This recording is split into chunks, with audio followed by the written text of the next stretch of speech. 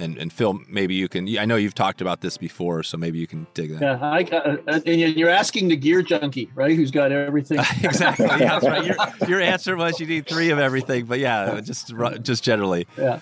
Well, obviously, you can do very, very well there with 5 or 6 weight, or even a little lighter if you want to go 4 weight. It depends. Wind is an impact there as well. Obviously, fish size, but there's enough to keep that going. And with a floating line, it'll allow you to fish on the surface with dries and emergers. That was Phil Rowley breaking down some of his Stillwater magic. Heading to Kamloops, BC, Skitchine style today on the Wet Fly Swing Fly Fishing Show. Welcome to the Wet Fly Swing Fly Fishing Show, where you discover tips, tricks, and tools from the leading names in fly fishing today. We've always got a giveaway going, and this one today we're going to dig into a little bit. Wetflyswing.com/giveaway is your chance to win this trip today to Skitchine Lodge.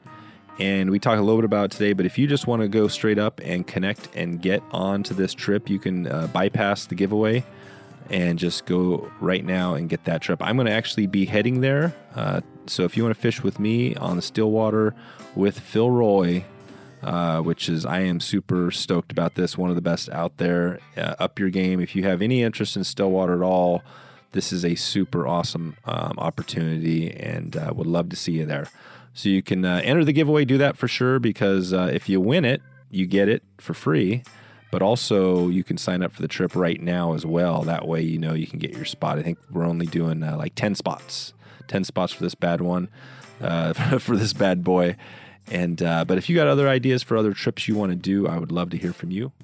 Phil Roy and Dwight Jefferson are here to shed some light on the new Stillwater school they have going at Skitchine Lodge. We find out a little more about Skitchine, what it's all about, how it's different from a lot of the Kamloops area fisheries with these wild rainbows. And we talk about how they target them on the surface and just under the surface. Pretty cool thing with these wild fish. And plus, the normal tips and tricks from Phil. Lake Lady Rods builds distinctive custom rods, each created one at a time to the exact specifications for each angler. Lake Lady only uses top-of-the-line products and components. Just ask some of the governors, senators, and generals Chris has produced rods for, including Jesse Ventura. Please head over to wetflyswing.com/Lake Lady to check out these one-of-a-kind custom rods now. That's wetflyswing.com/Lake Lady. A lake a day for as long as you stay. So without further ado, here is Dwight Jefferson and Phil Rowley from Skitchine.com. How's it going, guys? Fabulous. How are you, Dave? Yeah. It's Good. going well. Good. Going well. Yeah, great to have you both on here. We got Phil. Obviously, you've been on here a couple times. You're our Stillwater guru. Whenever we have questions on the Stillwater, we take it to you. And Dwight, you're with Skitchine Lodge, which we're going to dig into today a little bit on what you have going with a big giveaway, a big Stillwater school package, and all of that. But before we jump into it, we've heard a lot from Phil. We know his background. Dwight, why don't you start us off and talk a little bit about your background, who you are, and how you're connected to Skitchine? Okay, well, I'm a guy who was sitting at a charity auction one night, and my brother-in-law had too many drinks and paid too much for a fishing trip to a place called Skitchine Lodge. And up until that point in my life, I'd fished off the back of the family boat and caught a few salmon because I live out in coastal British Columbia. But he dragged us up to this place we'd never heard of to do something we'd never done, which was called fly fishing.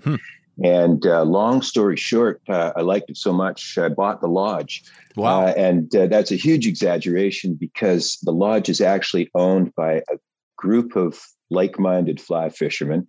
Right now we have about 23 partners, and we all pitch in to keep the thing running. We are a seasonal fly fishing lodge sitting in Bonaparte Provincial Park in beautiful British Columbia on a plateau about 5,000 feet above sea level. Got 15 lakes for 14 guests, and we're open from June 1st up until about the 20th of September.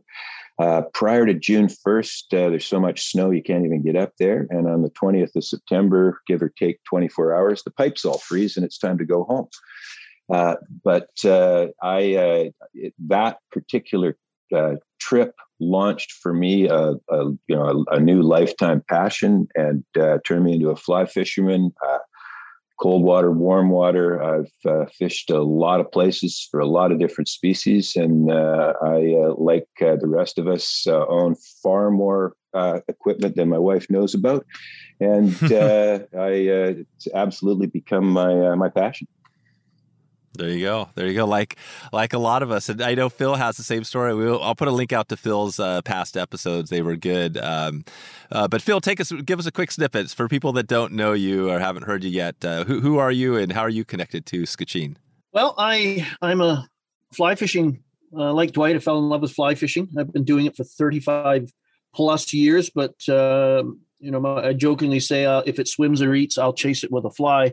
But my real passion is Stillwater fly fishing. That's what is my favorite aspect of the sport. So I spend a lot of time chasing trout and other species in lakes all over North America, South America. I do schools. I've written 4 books. I've done DVDs. Anything to do with Stillwater fly fishing, I'm in on it. That's it, yeah, and we've done a few Stillwater episodes, and I know Brian Chan is a big partner, and some of you know well. He's been up there. We did one on Kamloops, actually. I'll put a link to that one as well, and that's what we're talking about here, right? We're in the Kamloops area. Absolutely. Skitchine Lodge is about an hour northwest of Kamloops. As the crow flies, takes a little longer, but you access it by car. Once you're up at the top of the logging road on the plateau and on the edge of the provincial park, it's a wilderness preserve with no motor vehicle access, no way in except on foot, or when we take you in on one of our ATVs. We are basically about as remote and off the grid as you can get, while still seeing the lights of Kamloops in the twilight on the occasional clear night. There you go. So this is pretty remote. So if somebody's coming in there, let's say somebody was coming in from, down in the lower 48 down here, what's that like to get up there? Is that pretty simple? Talk about that. Tell us if we want to head up there. Are people driving up there? What's that look like? Yeah, anybody from Vancouver, you are 5 hours door to door from Vancouver International Airport to the pickup for the lodge. Kamloops, of course, has an airport for domestic, so you can connect and grab a car in Kamloops and come up. I get a lot of people coming in from Calgary and Edmonton by vehicle, and another option for people coming up internationally is to fly into Calgary International and drive out, or Calgary and connect into Kamloops. So pretty straightforward. But from Vancouver, which is sort of the most common way to get in there, 5 hours door to door after you land in Vancouver. There you go. So pretty easy to get up there, sounds like. Yeah, and the roads are all good. Lots of people come up and in cars that you wouldn't want to put on a logging road. And right. The only trouble anybody ever had was when they lost their keys. Yeah, that's right. And, no, the road's great in there. Really, really easy access, kind of scenic when you're driving along that little creek or river, Dwight. There's this park was Crown Land when the lodge originally started about 52 years ago. A group of like-minded people came up, built some cabins, and it was pretty rudimentary at first, but over the years it's evolved into a partnership. As I said, a bunch of people who love fly fishing. Running the lodge each year costs us about what we charge to guests from the public to come up. Although it's privately owned by a bunch of partners, it does sit in what is now a provincial park and wilderness preserve. And a requirement of anybody operating in those things is that it's available to the public. And so this is a combination of coming up to a place that feels like home, that is also available to anybody who wants it. And so, we like to think we feel a little less commercial than a lot of other options in the stillwater fishing world. But we have how much? 1, 2, 3, 4, 5, 7 pieces of infrastructure up there. We've got cabins that sleep 4 in, with 2 per room with ensuite bathrooms. We have room for 2 cabins that sleep 4, and we've got room for 6 more in the lodge in 3 bedrooms. It's all off the grid, so we run on solar and the occasional assist from our friendly generators. And we also have a phenomenal chef. And so you're not roughing it in any way, shape, or form. It's a lovely high-end place to show up, feel like you're at home, and get great food and spectacular stillwater fishing. That sounds perfect. Yeah, and the food is obviously key. I'm curious, and we're going to dig into a little bit on the lodge and the fishing here in a bit. And maybe, Phil, you could take us there. I'm just thinking Kamloops. Again, people hear about Kamloops, but maybe people don't know. There's stillwater all over the place, right? All over the world. I just talked to somebody in Norway who said their stillwater fishing is amazing over there. But talk about Kamloops. Why is Kamloops different maybe than some other stillwater areas? Well, as you pointed out, there's definitely a lot of fantastic lakes scattered all over this planet. That's helps feed my love for stillwater fly fishing. But the Kamloops area is just a perfect blend of just the way the geography shaped the land and the lakes it created. As Ice Age receded, these lakes are generally pretty shallow and small and very productive. So the nutrients that come into these lakes, stay in the lakes. They're not flushed out quickly, so they get to settle in, and then that creates a nice fertile substrate bottom for weeds and plants to grow, which provides habitat. Just the perfect amount of rainfall, the perfect amount of sunlight, all the little variables that go into making a great stillwater are found there. And there's lots of lakes. I think one of the tourism slogans in that region for many years has been a lake a day for as long as you stay.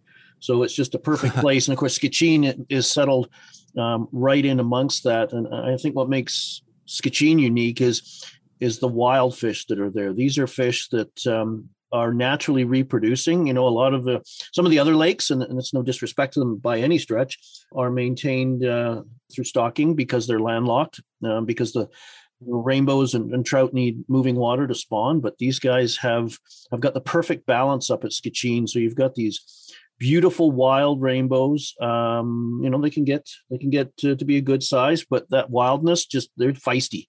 They punch well above their weight. And because they're natural as well, what makes them a little different from some of the stock fish is they love to come to the surface and eat. And that's the one thing about stillwater fishing generally, that at least in my travels I see, is you don't always get that opportunity to take fish on top. Usually it's subsurface presentations, and of course they certainly work at Skitchine, but boy, it's sure nice to go to one of the surrounding lakes at Skitchine or even Dagger, where Skitchine is located on, and toss out a dry. And even though there's nothing really hatching, usually there's somebody willing and able to come up and give you some good surface fun. There it is. So dry fly. Yeah. And I know, Phil, you have a ton of tips with, the chironomids and all the stuff under the surface. But I mean, so when people go up here, potentially in June, there's going to be some dry fly action. Yeah, there should be, mayfly, calabatus be around, caddis coming off, probably some damsel activity. There's always, a little bit of breeze, some little beetle or ant gets in a place it shouldn't be. And of course, chironomids, these fish are just, I think Dwight can speak to it better, just conditioned to look up for lunch every once in a while. Yeah. It's interesting. I've been up there about 20 years, and sort of the evolution of the dry fly side of it. Back, this is mostly pine forest when we were up there, and back before the pine beetles came through, I would confidently tell you we have nice caddis hatches, and even in June, things are looking very good on the surface. And after the pine forests were taken out by the pine beetle, the caddis there's less caddis, but the fish have never seemed to care. The fish. If there isn't a caddis hatch, you can create your own. And now, 20 years later, we're seeing, those hatches come back. But as Phil says, when you get a chironomid hatch going on up there, there's nothing like it. And, that's when you can have days where the number of fish you catch just depends on how quickly you can get your line back in the water. So it's a lot of fun. That's it. So maybe we can I want to get into a few little Stillwater tips of getting ready to fish it. And let's take it to, people listening here, might not know about this area or this lake. You said Dagger Lake specifically, but we're also doing a Stillwater school, right? This is part of this thing that we're putting together. So let's start there. Let's talk about, first of all, so we don't miss that, on this school. What does this look like for somebody who, if they want to do it, how is this different than just like, getting a room and going up there and going fishing at the lake? What's different is they're going to be, once they arrive, we'll settle them in and get some food in them. And then we'll start, as we do with every day, there will be a Stillwater focused seminar that is unique and appropriate and accurate for, what we're at Skitchine. So they'll have the ability to learn and then learn on the job, if you will. They can go out, they can experience it. Myself and another person who's working with me on this, Greg, will be there as a resource. So they don't have to go on the voyage of discovery by themselves. I find in the Stillwater schools I do, one of the benefits is because we can all come together at any point in the day or in the evening and have a little debrief.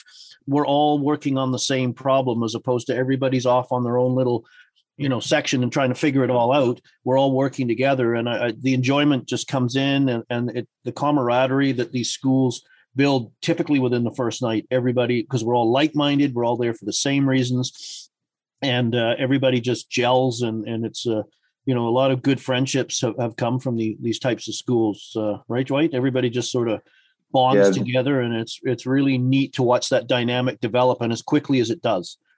I arrived on the last night of Phil's school last year to the lodge, and I got there just before dinner time.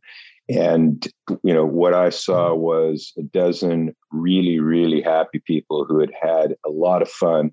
And we can talk about this a little more later, but, we're always open to bringing on new partners. We have a couple of categories of membership. And, I know the results of that were that we now got a couple of new members of our adventure club. So, people who come to Skitchine, just like I did the first time, they love it. They keep coming back. And that's, in fact, how our partnership is built. It's just people who get up there, say, hey, I want to be part of this. Said, we got 15 lakes for 14 guests. You can be all alone on a lake for the whole day, or we've got boats on all the lakes, and well-equipped boats. So, as Phil said, Dagger Lake's big lake. I think we got 10 boats on it, and everybody in the lodge can be on one lake, or you can be on your own lake. And the only other, living being you'll see is either under the water or in the sky or on the dock growling. Maybe a bear. Growling at you. Exactly. Yeah, exactly. And, I've multiple times I've been fishing and had a moose swim by as they cross the lake. Oh, cool. It's a pretty wonderful place. Yeah, there's definitely no urbanization up there. That's for sure. It's just a pretty good place to sort of lose yourself and sort of what's important in life, a reset often. And that's the cool thing here, Phil, is that you have the flexibility to, you can kind of lose yourself, or, for me, I think of this like, the chance to sit there and fish with you side by side with you is a huge thing, right? Because we're talking about Stillwater School. So let's do a little bit of like day one, just to walk people through. So like you said, we come down, we get some great food, we're ready to go, we get on the water. And so what is that first day? Is that what we're doing? Is we're getting out there like morning, the first day, and you're sitting there doing like a little session? Yeah. What typically happens is they would, the day of arrival, everybody sort of trickles in according to their travel schedules. And then the first night's dinner kicks it off. So once everybody's digesting and open to suggestion. I provide an orientation session, sort of, housekeeping stuff and what's going on and what their week's going to look like, plus a little snapshot of where we are in the season and where the lakes are and how they're behaving. Because although they're called still waters, they're really not. They're always in some form of flux. So we want to make sure we're, targeting the right waters and what to expect as far as hatches and go over the gear and all the things so they're ready to go the next morning. So after breakfast, I do another little session. Always do my sessions in the morning because everybody's wide awake and, prepared for the day. And then obviously we go out, we're going to obviously target lakes that have been, being particularly playful. So that could be the main lake on Dagger. It could be, one of the other satellite lakes around, and we sort of break up into groups and teams. So make sure everybody's supported. Somebody's there with them. But there's always guests that love to go off by themselves, and that's fine too. So it's very flexible as far as what people want to do and how they want to do it. And that's sort of how every day comes. Everybody then fishes for the day. We come in, we have dinner again. We have a little debrief. As well, a chance, a little less formal, but a chance to what worked, what sizzled, what fizzled, those kind of things, so people can apply that to their learning as well. Because a lot of it is the learning is a little bit, obviously we're going to guide them and set them up for as much success as we can, but also that they get to discover themselves, because a lot of times they'll find out, discover little tricks and nuances that nobody else knew, or adapted something, and then we all learn from that experience. So, and then it culminates on the last night with a dinner, and we have a little fun event for them. Something they can remember their entire week by, and a chance for them to really provide us with some feedback. So, every time we do these, we just continue to grow and develop and improve all the time. So it just gets better and better. So.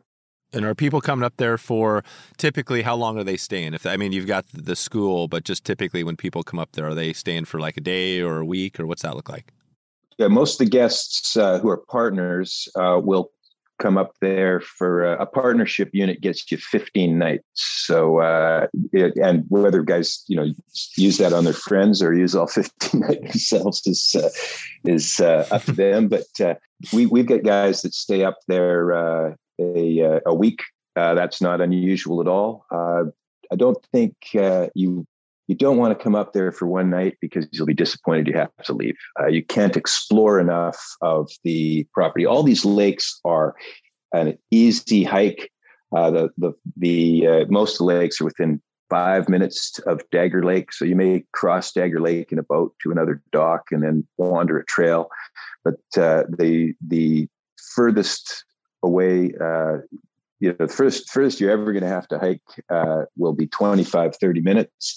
And they're all within about 150 to 300 feet of elevation of one another. So for most people, it's easy to get around, and as I said, there's lots of places to explore. So a 2 or 3 night minimum to get a sense of what this place is like. That said, because we're an hour from Kamloops, and because our chef Terry has developed quite a reputation in her first year, we get people coming up from Kamloops just to have dinner and stay the night. People who don't even fish. That's nice. And that says something about our chef, because it's a hike. Yeah. That's really cool. Can you go up there and just camp on your own, like around these lakes? Are people doing that as well? It is a wilderness preserve and provincial park, so there is no reason you can't be. The reality is the only other people we ever see in the park are the occasional scout troop going through on a portage camping trip. They're other than the trails that we cut and clear, there aren't even any major trails through the park. So it is very remote. And yes, you can camp in the summer, but we're at 5,000 feet, so it could snow in August. I've also been up there on the 1st of June in 70 degrees and sunny in t-shirt and shorts fishing. So or I've been up there in June in knee-deep snow. So you never know what you're going to get, and you can get all of those on the same day. Gotcha. Yeah. Now I'll say it's quite the, when you pull into the parking lot and then you're greeted by ATV with a trailer loaded in, and you're going down this somewhat bumpy driveway into the lodge. And then when you see that main lodge sort of come into view, it's like, holy smokes, this is not what I expected to see here. It's like an oasis. Right. It's something to see for the first time. There you go. I want to wrap up the Stillwater school just so we know before we jump into a couple other things here. So the school that's going to be going on is going to be basically is it 4 days of fishing, or what's that look like? Yeah, you've got 4 days of fishing. The school starts June 12th, so people would arrive June 12th and arrive arrive anytime afternoon and sort of get oriented. Maybe go out, do a little fishing on your own. As Phil mentioned, he'll have his orientation that evening at dinner, and then it's 3 full days with Phil and Greg and on the water, and after your 4th night there, a lot of people will fish half a day before they head out on the 16th. Yep, head on the 16th. So, and in those days, like you said, you might be out, with Phil 1 day or 2 days. You might be with Greg 1 day. You might be on your own a couple of days. So it's open. It's kind of whatever everybody wants to do, sort of thing. Yeah, and we will have a schedule with everyone, so it's not just a kind of a chaotic point at different people over breakfast each morning. There will be, that's part of the orientation on day 1, so-and-so and so-and-so with Phil, so-and-so and so-and-so here, there. So they have an idea where they are. So they know if they want to go off and explore another lake, they can, and it's not, they're not missing out on spending time with me or Greg or Gotcha. anything like that. So it's very organized and structured. So they really just have to go up there and have fun. That's the number one requirement. Enjoy yourself. That's it. Okay. So it's pretty straightforward. And on the details of the, what you're getting into, let's go into that a little bit, just on a couple of tips here. So if somebody's getting ready for this, they might be doing this school, which sounds amazing, or maybe they'll just be, maybe they'll win this giveaway, which we're going to talk about in a little bit. But getting prepared for it, is this a total newbie, never fished Stillwater before? Would that person be good to go if they won the giveaway, that sort of thing? We cater to all levels. Obviously, if you have a little experience and can cast, and the better you can cast, probably the more the more opportunity for success there is. But we will, we're happy to work with people with their casting. That's one of the beauties of this is, especially if they're on the dry fly, because you will, pick up, and cast somewhere else, and pick up and cast somewhere else. And I remember that's how my son at the time was about 7 or 8. That's how he learned to really hone his casting, was just the repetition of picking up and laying that fly down, picking it up and laying that fly down. And it's amazing the progress you can make in these kind of scenarios where you're just doing it all day long without really realizing you're doing it. You're so engrossed on the fishing. So it's a great opportunity for somebody who's perhaps new to fly fishing and wants to develop it further. And there's also lots of opportunity for the more seasoned angler as well, because we can cater, when I'm with people, I can, cater. Matt, I always ask them, what are their expectations? What are they hoping to get out of this? So we can, tailor our approach to each situation. And I think, one of the things that has made this place so special for the people who are partners and keep coming back is there's a lot of great technical fishing. Every lake is different. There are big challenges. There are places there I still haven't fished. And I know that last year, these guys fished a spot that's within sight of the lodge on Dagger Lake that I'd never fished in 20 years. I didn't know there were any fish in that little part of the lake, and it's now one of my favorite go-tos. So there's whether you're an experienced angler or just getting going, you won't be bored. Togen's Fly Shop, providing superior quality products at an affordable price. A great resource for tying materials, tools, accessories, a whole bunch of good stuff. Justin's got things rolling over there, including a great YouTube channel. So if you want to dig into it, you can check out Togen's at togens.com or on the YouTube channel, Togens.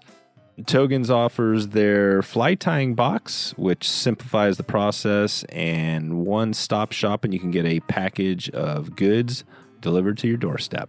We've got some good stuff going with Togans this year, and including the trivia night. So if you haven't checked that out, you can go to wetflyswing.com/trivia and enter the trivia night right now. And this is going to be a fun one. So I know Togans has some good stuff. We're going to be connecting there through that YouTube channel, as we talked about before. Since 2005, Togans has been over-delivering on price and customer service, and it's time for you to check out the good stuff right now. You can go to wetflyswing.com/Togans. Take a look at their diverse selection now. That's Togans, Togens. Okay, back to the show. Let's jump into a couple tips, and I think this is going to be fun because I know, Phil, you've given us a ton. We can go back to those past episodes, but let's jump into a little back and forth here and think of some tips as we're going here. So again, we're getting ready for this trip. Let's say the person has their gear for the most part. I guess they could probably, even if they just had a dry line and a 6-weight, that would be enough to get them going. Let's start there. Is that the case, or does somebody need a lot of gear as far as the fly lines and rods to get ready?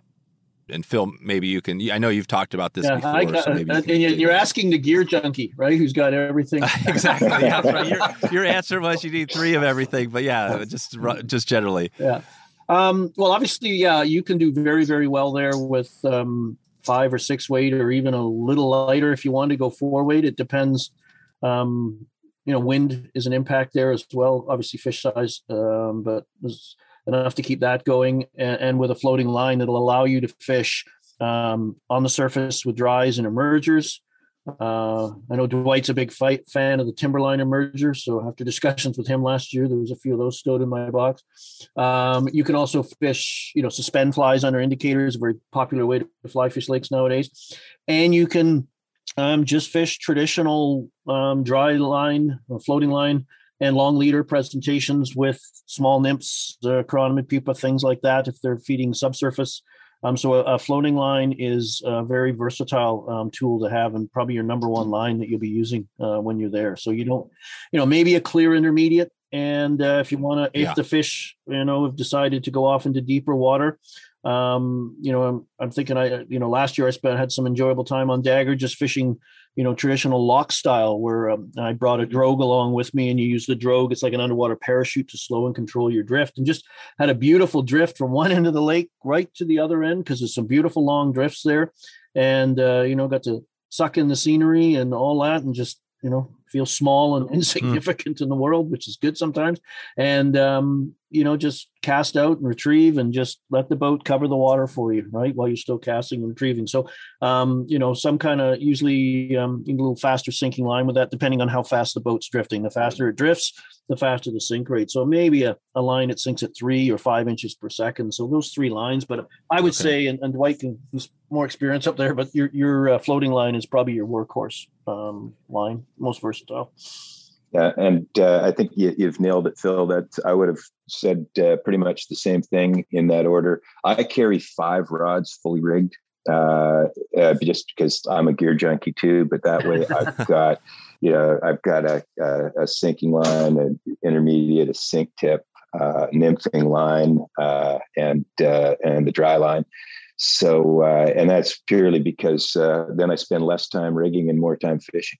Yep. Yeah. And that's always a good tip, because I think people, if to somebody who's new, or maybe they're not experiencing as much success as they'd like, and see other people doing it, they're reluctant to make those changes, Dwight. So they don't do it, right? And then you come off the lake, well, we switched to this. Oh, I should have done that. Whereas if it's right beside you, pick it up and go, right? As humans, we tend to be lazy sometimes. So path of least resistance. But if it's just a matter of reeling one in, hooking the fly on the keeper, putting it down, picking the other rod up and casting, you're much more prone to doing that. Yeah, and I love that. And we do have a fly and tackle shop up there, small shop, but we can certainly rig you up. If you showed up in a business suit and it was snowing, we can take care of you. No kidding. So you have so there's a tackle shop at the lodge, or how's that work? Yes. Yeah. We stock the office. The office end is the tackle shop, but we've got a great selection of flies for the area. There's always 3 or 4 rods and reels available, and then all the usual stuff, leaders and bobbers and anything else you can think of. And we do find that fear of missing out does motivate some purchases. Sometime when somebody else comes back with a big lunker and you haven't had a good day, it's got to be the rod, right? Yeah. And we also, prior to the school, we put out sort of a recommended equipment list of rods, lines, flies, those kind of things. So nothing worse than somebody saying to us, "You didn't tell us that was going to happen." So we try to take as much of that away as possible, so you arrive prepared as best we can, because it's Mother Nature. She loves to throw in wild cards every now and then, just to keep you on your toes. So gotcha. So that's the school, and that's awesome. It sounds amazing being able to fish with and learn. I mean, obviously that's a huge part of this. So let's go into the giveaway a little bit. So think of the person right now is listening, and they can enter this giveaway pretty easily. We're going to put a link out there. I'll probably have a link. I know I'll have a link at wetflyswing.com/giveaway, and that'll redirect them over where they can sign up and enter this giveaway. So what's the giveaway? What's that look like? Is that kind of what we've been talking about here? Like if somebody, like say we're talking to the person that's going to win, when they come up here, are they going to be part of this program that we've just talked about today? Yes, the giveaway is so the fly fishing school is capped at 12 students, and so that ensures that everybody gets plenty of time with the pros. And the two of those students will be there because they won a giveaway. So the giveaway is a trip for 2, nice. all inclusive, and that's something we should say when you come to Skitchine. Your price includes everything. That's your meals, your beverages, your lunches on the water. So hot breakfast in the morning, bag lunch on the water in the day, dinner, cocktails, dinner, beer and wine, and we're allowed to say that. And then we've got boats. The boats are all there. Your contest winners are literally going to enjoy all of this, and all they have to do is show up with a smile and a positive attitude. That's it. Positive attitude. And they're going to see Phil with his big smile, and Greg's going to be there. It's going to be a cool situation. So that person, let's take that person. So say right now the person listening has won this thing, and they're coming up there on day 1 and they're fishing with Phil. What's that look like, Phil? Like right now, if you're just thinking like where that person's going, are they heading to Dagger, or what would you be looking at? Sure. Yeah. We're going to have that exhausting 25-yard walk to the boat launch, the ramp, hop in one of the fully outfitted boats, 4-stroke motors, anchor systems, everything you need to fish properly. So you're focused on the fishing and not fighting the boats. And we're just going to be looking for, we're going to be targeting generally the shallower areas. That's where fish go to feed. That's where the food lives. So we're going to be moving around there, targeting some of the, structural areas. There's some beautiful drop-offs there, some weed beds. Those are places we're going to look out for. We're going to be looking for signs of hatch on the water, those kind of things. Basically just got our eyes and ears open everywhere to every piece of intelligence we can gather, and just start working from there. Probably start maybe suspending something on an indicator a little bit for get a fish, and then we careful use of a throat pump, see what that fish has been feeding on, and then fine tune our presentations from there. And a lot of times you're just experimenting. So there's typically there's 2 people with me in the boat, so one person would fish one way and I might encourage somebody to fish the other. So we just cover our bases and then quickly narrow it down, and then have at her from there. That's perfect. So there's going to be probably a couple people, you and a couple people in the boat. Yeah, we'll see how that all breaks out. But yeah, something like that. That's it. Okay, so you're testing some different things, and maybe you might have 3 different setups, and then whatever's working, you double down on that. Okay, and Dwight, how about you? Let's say, and I know you might not be up there every night, but if somebody was to go out there and fish on a boat with you, how would that look? Would it look different, or where would you be headed? What lake would you be going to? Well, yeah. So we tend to get our favorite spots, our favorite lakes, and the lake that I probably favored the most is one called Couture. It's a big lake. It's a little higher elevation. And the outer lakes all have rowboats on them, by the way, because they're all small enough that you can do it. Couture is one of those lakes where whatever direction you're rowing, that's the direction the wind's blowing from. So you get your exercise. Nice. But there are lakes that are filled with smaller fish. There are lakes that are more trophy lakes, a little less productive, but some bigger fish. I tend to head out to Couture, and I want to get my line in the water the minute I leave the dock, because the first productive weed bed is at the dock, and head out from there. Couture is a lake where you are expecting bigger fish, and you're looking for chironomid hatches at the far end of the lake, hence the rowing. As every place does, there's a special spot, and our trophy lake is a lake called Bob's, and the partners up there will say, a good day on Bob's is when you get out there and you get in a boat. A great day on Bob's is when you get out there and you actually see a fish, just a flick of a tail or a rise or a ring. And if you ever catch a fish on Bob's, that's a phenomenal day, but it will not be a small fish. We have an annual contest, the Slab Master, for the biggest fish of the year, and more often than not, it comes out of Bob's. And I think the biggest fish last year was 26 and a half inches, run around 5.5 pounds. I think by the time you get up there, I think my brother-in-law got a 28 or 29 incher a couple of years ago out of there. And I could probably introduce you to half a dozen partners who say there's no fish in Bob's. Never caught a fish in Bob's. So. Right. They're hiding. They're holding out, Dwight. They're holding out. Yeah. But I've also, I've had days on Couture where you fight all day and pull in half a dozen fish. And I've had days on Couture where you lose track after 30 or 35, and these are good sized fish too. And for kids, we've got lakes where you can go out and pull 70, 10 to 12 inch fish out, just casting into the weeds. Oh wow! And these are all, like you said, these are all wild fish, totally. Yeah, these are all Kamloops rainbow trout that reproduce in the spawning streams. And Brian Chan was up there a few years ago, and we can talk more about the lakes because, of course, with the fires this summer, things can be different. But Brian Chan a few years ago, and Brian had helped stock the lakes when he was with BC Freshwater Fisheries Society over the years.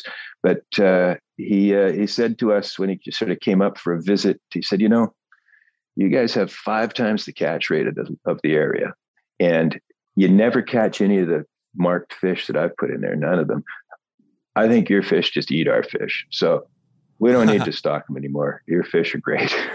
And it's a pretty unique place. And said because it's a wilderness preserve, and because the access is so limited, and because it's 5,000 feet, right? It's a short season, so you get these fish that are tough, and they feed voraciously. When the ice comes off the lakes, middle to the end of May, so you're getting we're getting turnover doesn't happen until the beginning of June, and in the lakes that are deep enough to turn over. And those fish, they don't have long to fatten up for winter, so they go pretty hard.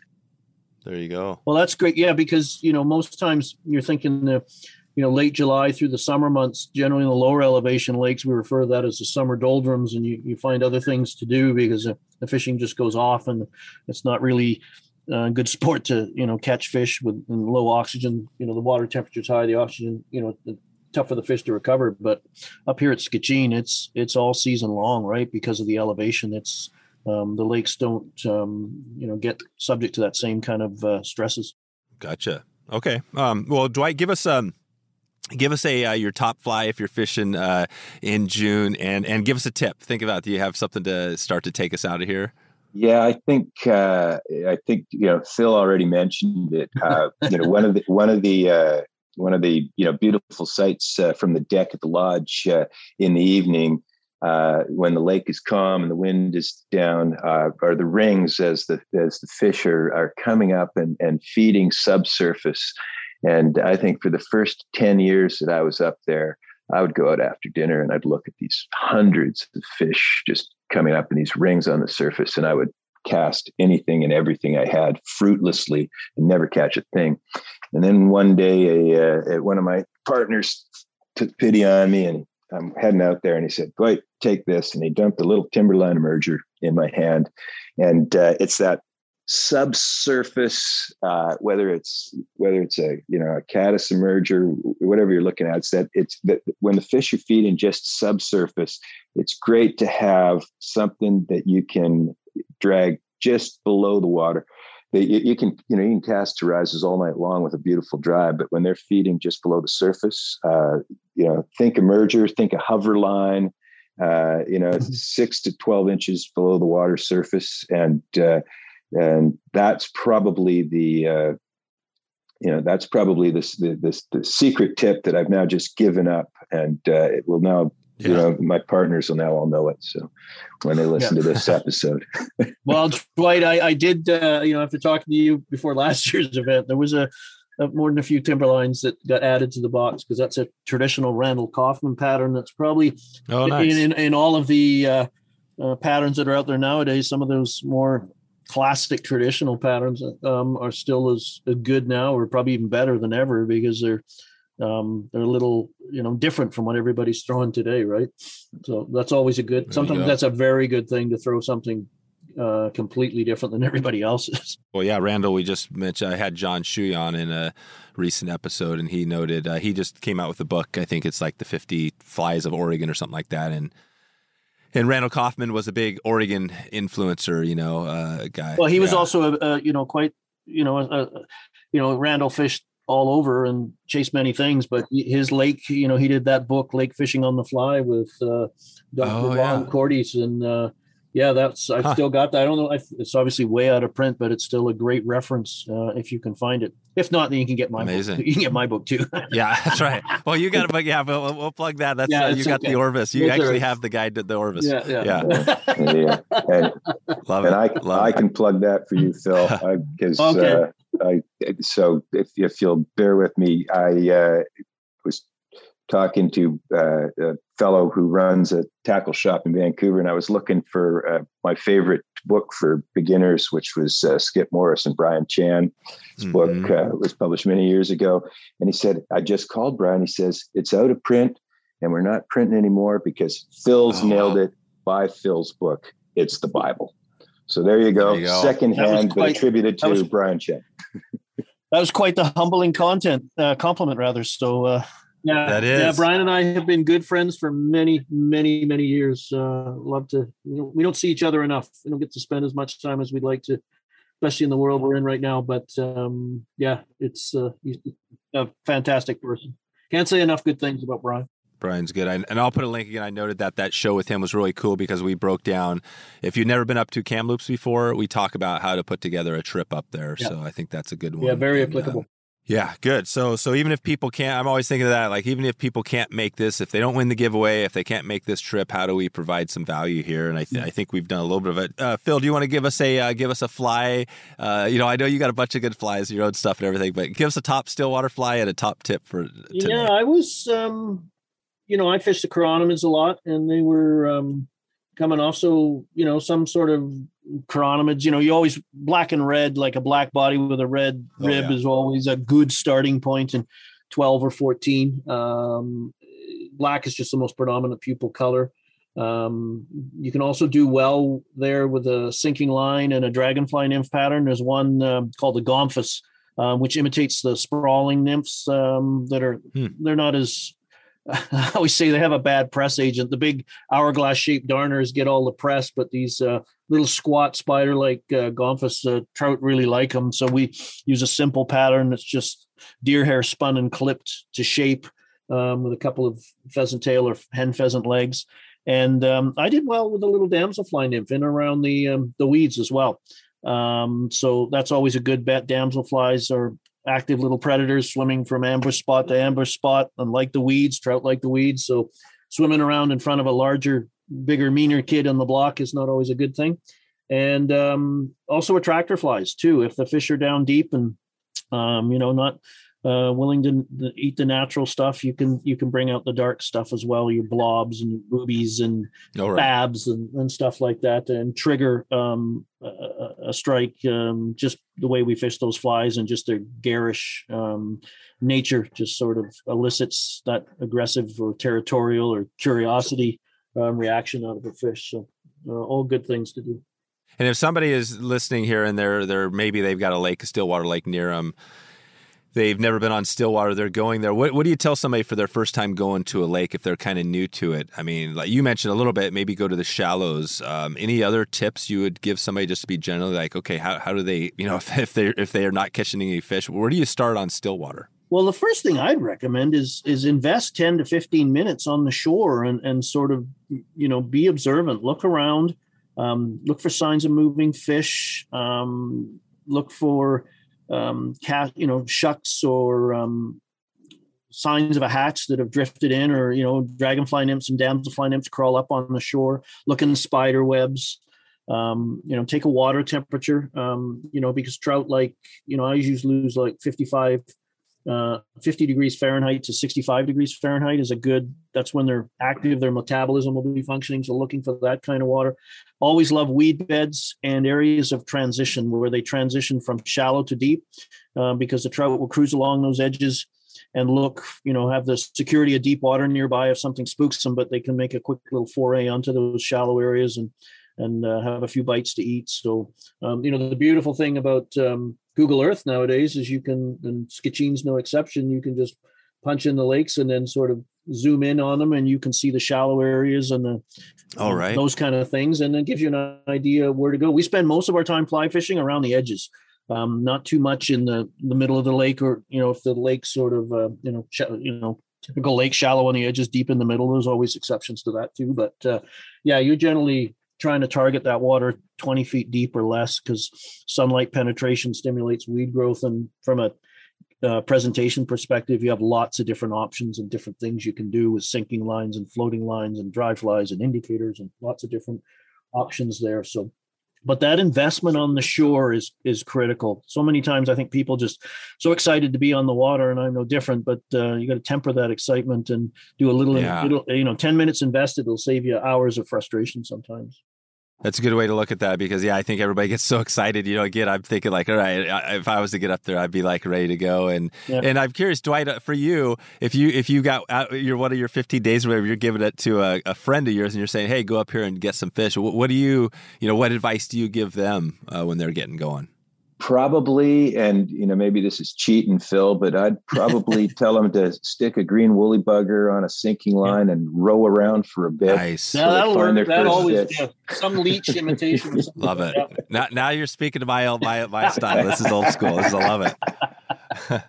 So that's it. The buggers still work. We just had Landon Mayer on recently too, and we were talking about his mini leech, and I was asking him like, well, this is kind of like sounds like it's the woolly bugger. I mean, it always comes back to the woolly bugger because it is pretty much the greatest fly of all time. Everything and anything. Yeah. And exactly. Yeah, and I guess to just throw one more in, a beadhead Doc Spratley. If I could only ever have one fly in my tackle box, I think that's probably what I go with, because it seems to work. And I think I introduced it to Patagonia too, because I was down there fishing for trout once, and we had a day when nothing was working. And the guides in Argentina had laughed at me when I'd showed them this Doc Spratley thing, until I caught 13 fish on one. And after that, I noticed they all disappeared out of my fly box. Oh, there you go. There you go. What is the Doc Spratley? What is that pattern? I'm trying to think. I feel like I know the fly, but I don't really know what it looks like. Yeah, it was a pattern that was originally invented by a dentist. I think Dr. Pritchard, I think, down in Mount Vernon, Washington. And it's become a classic British Columbia pattern. It's basically a guinea, tied on like a 2XL, 3XL hook, guinea tail, a yarn body like wool originally. Now there's so many, you can dub it, you can do so many different things, but black, reds, greens with silver or gold mylar rib, a wing of pheasant tail fibers that, extends back to about the tip of the tail, maybe halfway up it, a beard of guinea, and then a little head that takes up maybe an eighth or so of the shank of peacock herl. And then Dwight's bastardized it by sticking a bead on it. A bead? Bead. Yeah, he's put a bead on it. Like a hot spot? What color bead?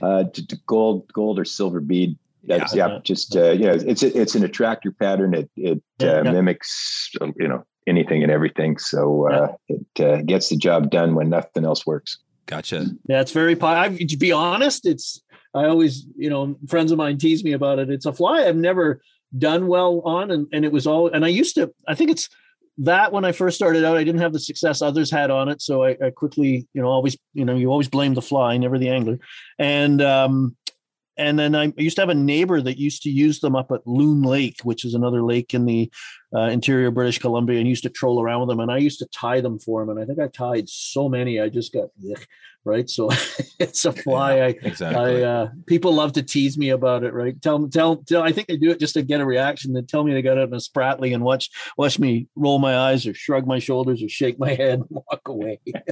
Yeah. Right on. That's cool. I love the old, the old traditional patterns. I always love getting a little history lesson. So that's great to hear. Nice, guys. Well, anything else we want to shed light on before we head out here? I feel like we've covered it pretty well today. Anything we missed? I think, everyone deserves to know that the Bonaparte Provincial Park was attacked by the Sparks Lake wildfire this summer.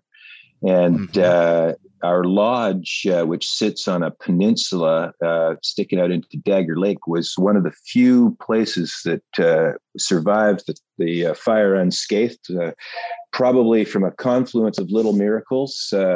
One of which was the fact that the highest point on our property is the water tower, big wooden structure with a 1,200 gallon tank sitting at the top. And as the fire swept across the lake and around the sides of the lake, and this was a Category 5 crown fire, so we're talking, about as crazy a fire as you can get. The first thing that caught fire was our water tower, and it burned, and the tank collapsed and flooded the property and saved the lodge. Oh wow! Is that what happened? And we spent a lot of time, and I got to give kudos here. The BC Wildfire Service has trained at our lodge in the spring for many, many years. We feed them, we house them, and they teach their new firefighters some backcountry stuff and how to work a chainsaw and all that good stuff. And so they were in there as soon as the smoke cleared to mop up and ensure that the buildings didn't get torched, because anybody who's been in the middle of a forest fire, and that's probably all of us in the last few years on the west coast of North America, knows.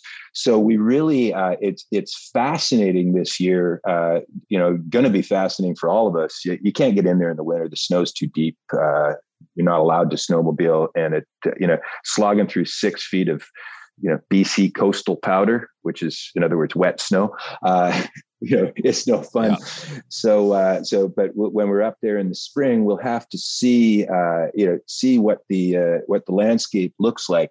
But you're going to be able to witness the rebirth of the whole ecosystem. We have lakes that were untouched. We have lakes that were scorched. There's a few lakes where, although I'm telling you there's boats on 15 lakes, let me rephrase that. There were boats on 15 lakes. There's a few lakes we weren't able to get into after the fire. And I know that aluminum melts at 1,200 degrees Fahrenheit. So I know it was hotter than that. Jeez, crazy. So literally there's boats that are they're gone. They've completely melted. I've got pictures of boats that have melted, and I've got pictures of, it's almost like a fossil of a boat where it vaporized. It was pretty intense in some places.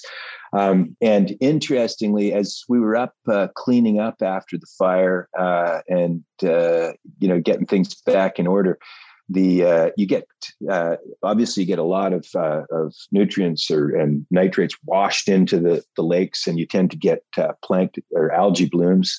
and no one can tell you what the short or long term effects are going to be. It can be positive, it can be neutral, it can be negative. Yeah. But the fishing was great after the fires. Oh, it was. It was, and the lodge was closed after the fires, and the partners all volunteered and went and cleaned up. But when we got a chance to throw a line in, the fish were pretty happy. So we're looking forward to this year. I think you will see beautiful and almost surreal landscapes. And I say there's places that are green and you wouldn't know there was a forest fire, and there's places where the dirt burned and all you see is granite. So wow. But as I said, the fish were still jumping everywhere I looked, and we caught plenty. So we'll see what spring brings. That's it. Yeah. And for me, it is a cool, I mean, obviously fires are a natural process. So, I mean, obviously we're seeing different depending on where you're at and things like that. But no, I mean, I've seen the effects of fires and years after, and yeah, I mean, stuff comes back, right? I mean, there's going to be growth again and things like that. And, the fishing, as long as the fishing's good, that's the key here, right? We want to make sure it sounds like that's going to be a good thing. So, so nice, guys. Well, I feel good about where we've come from today. I think if others have questions, we can direct them out to Skitchine.com or Phil, all the stuff you have for taking this to the next level. Absolutely. On education.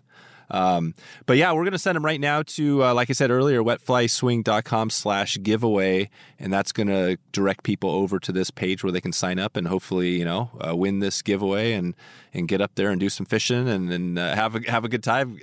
So what do you think, guys? Do you feel pretty good about how we covered it today? Yeah, I think that's great. I think it's worth mentioning that we've got 12 spots in this school, and don't be shy about signing up. They'll go fast. And if you happen to win the giveaway, we'll give you your money back, and someone else can buy the spot that you just got for free. Yeah. So, perfect. Yeah, because last year's filled up very quickly. And so, don't dawdle, because 2 or 3 days later, everything could be filled up, which is that's a great point. It's just a beautiful place.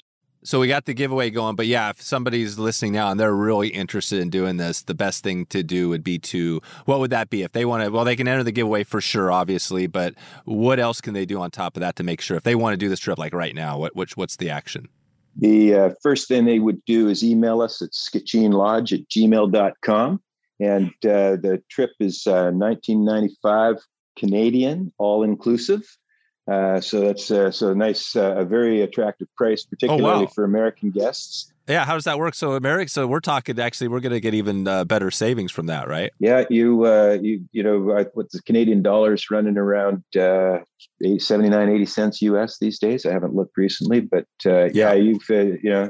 think of it's on sale for our American fly fishing friends. Holy cow! And, this is amazing. This is going to be like this is a super deal here, right? Yeah, that's about $7.50, right?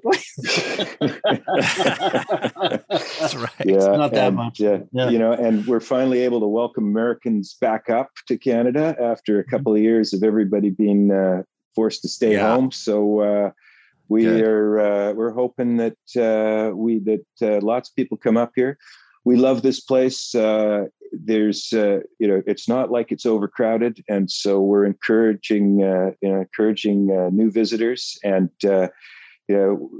once you're up there and you fall in love with it, we can talk about becoming a partner.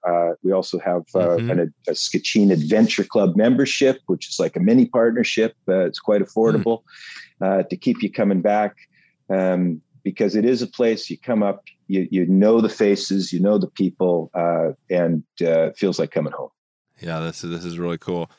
All right, guys. Well, obviously, this is one we could probably get another hour to it easily, but I'm going to cut it, respect everybody's time here, and we're going to get out of here. Like I said, we'll send everybody over either to Skitchine right now if they want to get in on actually signing up for the school, or wetflyswing.com/giveaway for that. So thanks again for all your time today, Dwight, Phil. This has been amazing, and I appreciate everything you guys are doing out there. Thanks, Dave. Thank you, Dave. Really appreciate it. So there you go. If you want to find the show notes, the links, everything else we covered on this episode today, 307 wetflyswing.com/307 will get you there. Reminder, the big giveaway is going on right now, wetflyswing.com/giveaway. This is your chance to enter to win this Skitchine trip.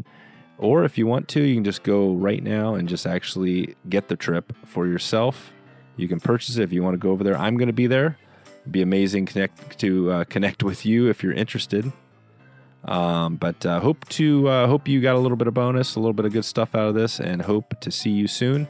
Hope to see you at Skitchine if I can. On the water.